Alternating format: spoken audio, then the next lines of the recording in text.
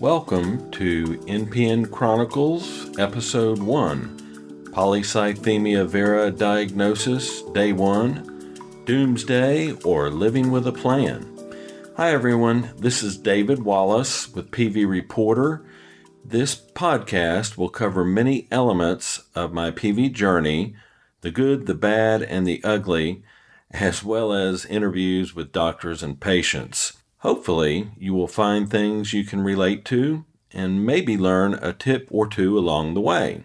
Now, I should mention a disclaimer. Everything that is said on the podcast as far as my journey is not to be construed as medical advice. It is strictly one patient's journey. I'll start with the night before diagnosis.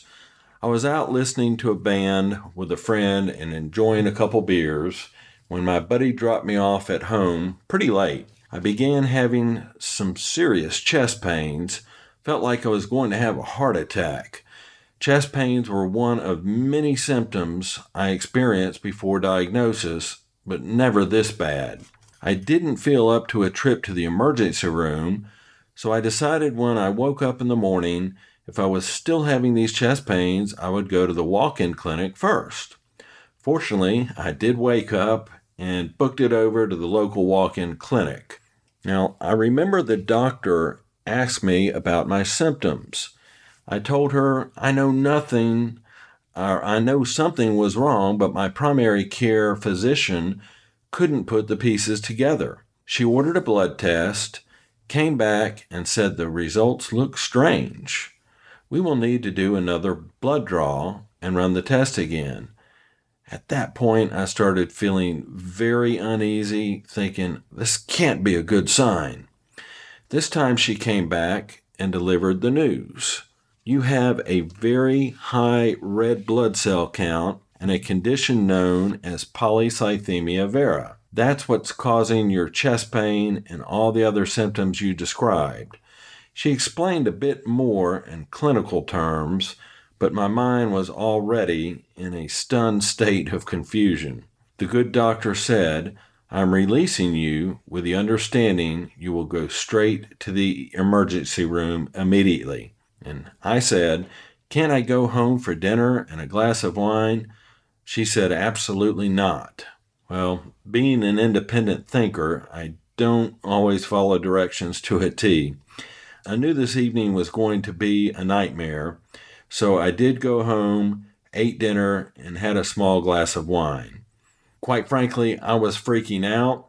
I walked to the emergency room as I was going in. I took a chill pill and then stayed for what turned out to be an evening that kept me in till 4 a.m. So they ran so many tests in the ER, they confirmed the polycythemia vera and said your hematocrit at 69 is the highest we have ever seen. But if you have to have a blood disorder, this one shouldn't cause too many problems. I'm thinking, yeah, right. So they left me with directions to call my primary care doctor ASAP and get an appointment with a hematologist. You will need a series of phlebotomies to bring down your red blood cell counts.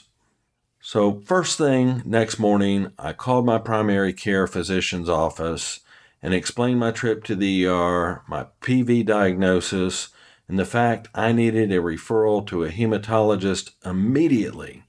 The assistant said she will notify the doctor and get working on the appointment. So I called back towards the end of the day and was told, Mr. Wallace, we are still working on your appointment. I was getting mad at that point, and I said, I will call back tomorrow and expect you will have an appointment lined up for me. This is serious. I waited the next day until about 11:30 in the morning and called the doctor's office and was told, we are still working on your appointment. At that point, I said, the hell with it. I don't need your help. We're done. And hung up. I was pissed off, yet I was determined to get that appointment on my own.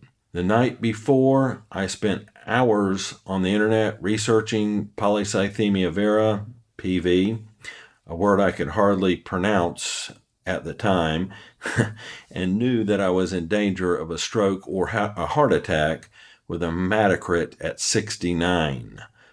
I Googled Charlotte hematologist and was bound and determined to get an appointment the next day.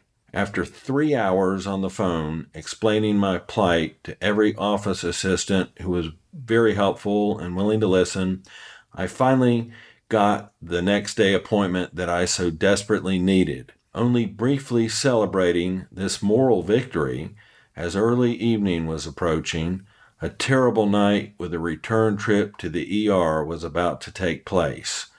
How and why I quickly became my own patient advocate will become evident. So stay tuned. Coming up in episode 2 is a highly informative interview with an NPN specialist, followed by episode 3, where we will pick up on my second ER visit in 3 days. Thank you so much for tuning in.